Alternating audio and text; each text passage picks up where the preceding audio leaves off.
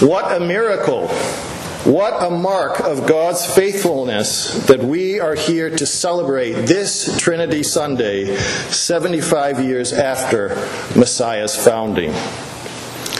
Now, I consider it a miraculous evidence of the Holy Spirit at work that people who are in church one Sunday come back the next Sunday. So 75 years of that is really impressive.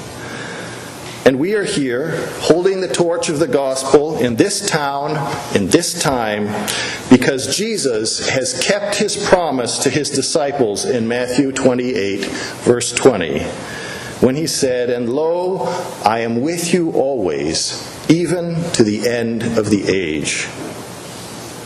Yes, even more impressive and exhilarating than Messiah's 75 years of life together is the Messiah's life with us all that time. It's one thing for us to show up Sunday after Sunday for God's gifts of word and sacrament. But we need those things, even if sometimes, like on the first Sunday of June, we'd rather turn over and get an extra hour of sleep than haul ourselves out of bed for a 9:30 a.m. service. But God doesn't actually need us, and yet he shows up and gives himself to us anyway, even as early as 9:30. It's as much the Messiah's presence among us that we celebrate today as it is Messiah's presence here at the corner of Nassau Street and Cedar Lane.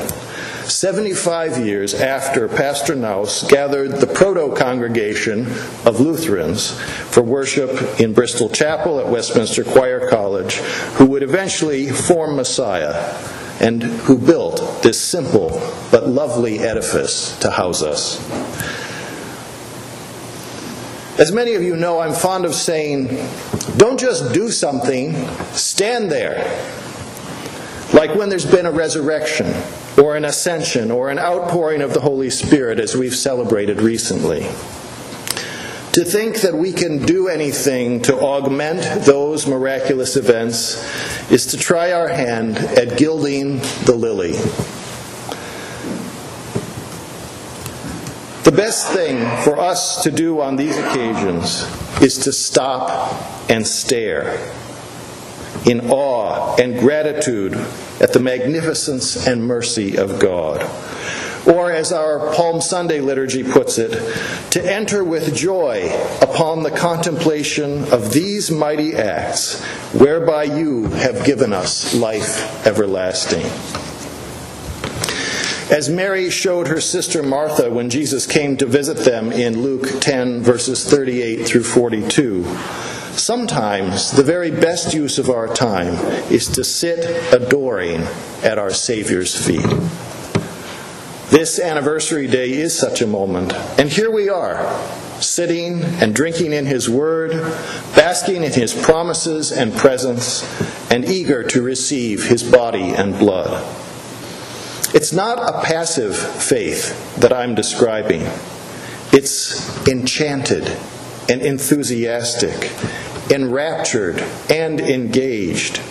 A faith that has not checked out of the world, but does know when to down tools and drink deep of God's gifts.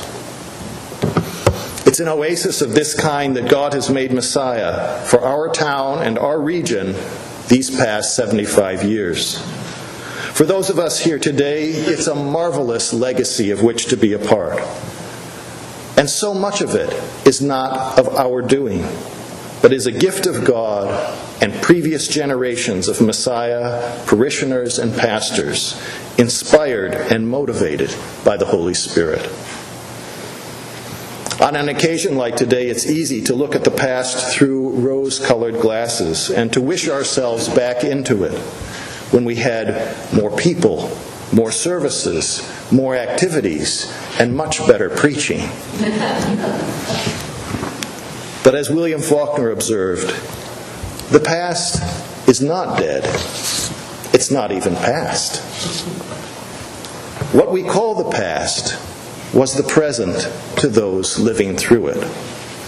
And we are blessed to have these 75 years of Messiah's past in our present. There is no finer and no other time to be alive than the present, because it is in the present that God meets and walks with us, as he did our predecessors.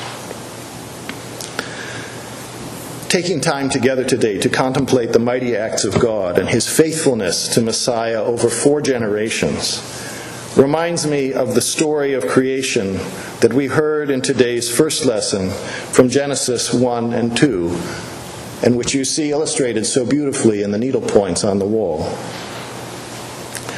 On the 6th day, says Genesis 1, verse 31, God saw everything that he had made, and indeed it was very good. And despite the fact that his creation would fall into and be infested by sin, God went ahead with it and called it very good. There are certainly a lot of problems in the world and in the church that may make us wish to take refuge in what we imagine to be an Eden-like past. But God is here with us in the present. Far from giving up on his fallen creation, he entered it as Jesus Christ to redeem and save it from sin and death. And he calls us today, in this time and place, to be his ambassadors, his witnesses, proclaiming repentance and forgiveness of sins in his name to all nations, beginning from Jerusalem to the end of the earth, even so remote a location as central New Jersey. Here at our end of the earth, God has made us an active, witnessing, disciple-making community for 75 years, and hopefully many more. Today is a wonderful occasion to mark and celebrate God's faithfulness to Messiah over that time.